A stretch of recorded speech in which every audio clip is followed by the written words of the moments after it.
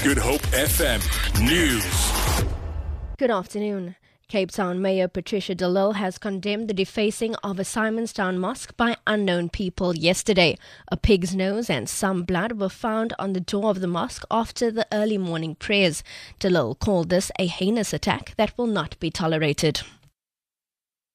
The majority of the people of Cape Town are very religious tolerant. In fact, we have got an interfaith community and a group where all religious people in Cape Town come together to work together.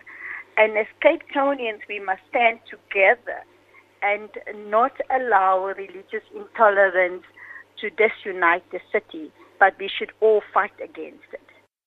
There are long traffic delays on the N2 in the Southern Cape between Swartvlei and Sedgefield.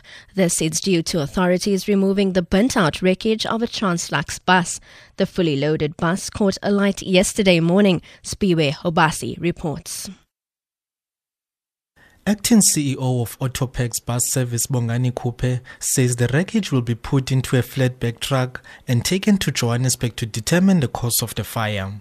He says independent experts will be appointed to investigate the incident.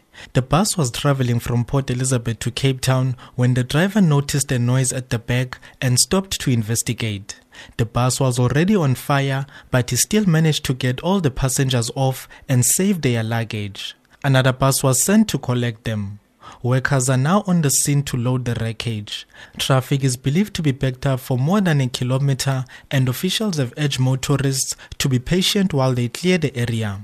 Spiwe Hobasi, SABC News in George. Cape Town boat owner and nearshore fishing rights holder Charmaine Daniels says she is optimistic that a meeting of fisher folk in Cork Bay will result in positive outcomes.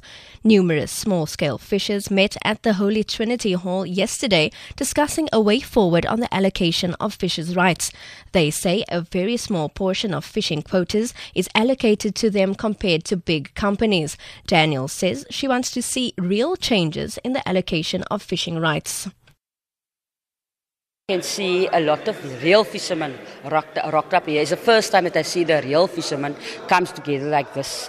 And the nice part of it is everybody is agreeing that something must happen in the industry, because there's a big impact on the fishermen if the industry is going on like this, and they need a plan of action to show the department or DEF that they're serious about the whole thing. And moving to international news now, where at least 12 people have been killed in a suicide bomb attack that targeted Baghdad's main vegetable market.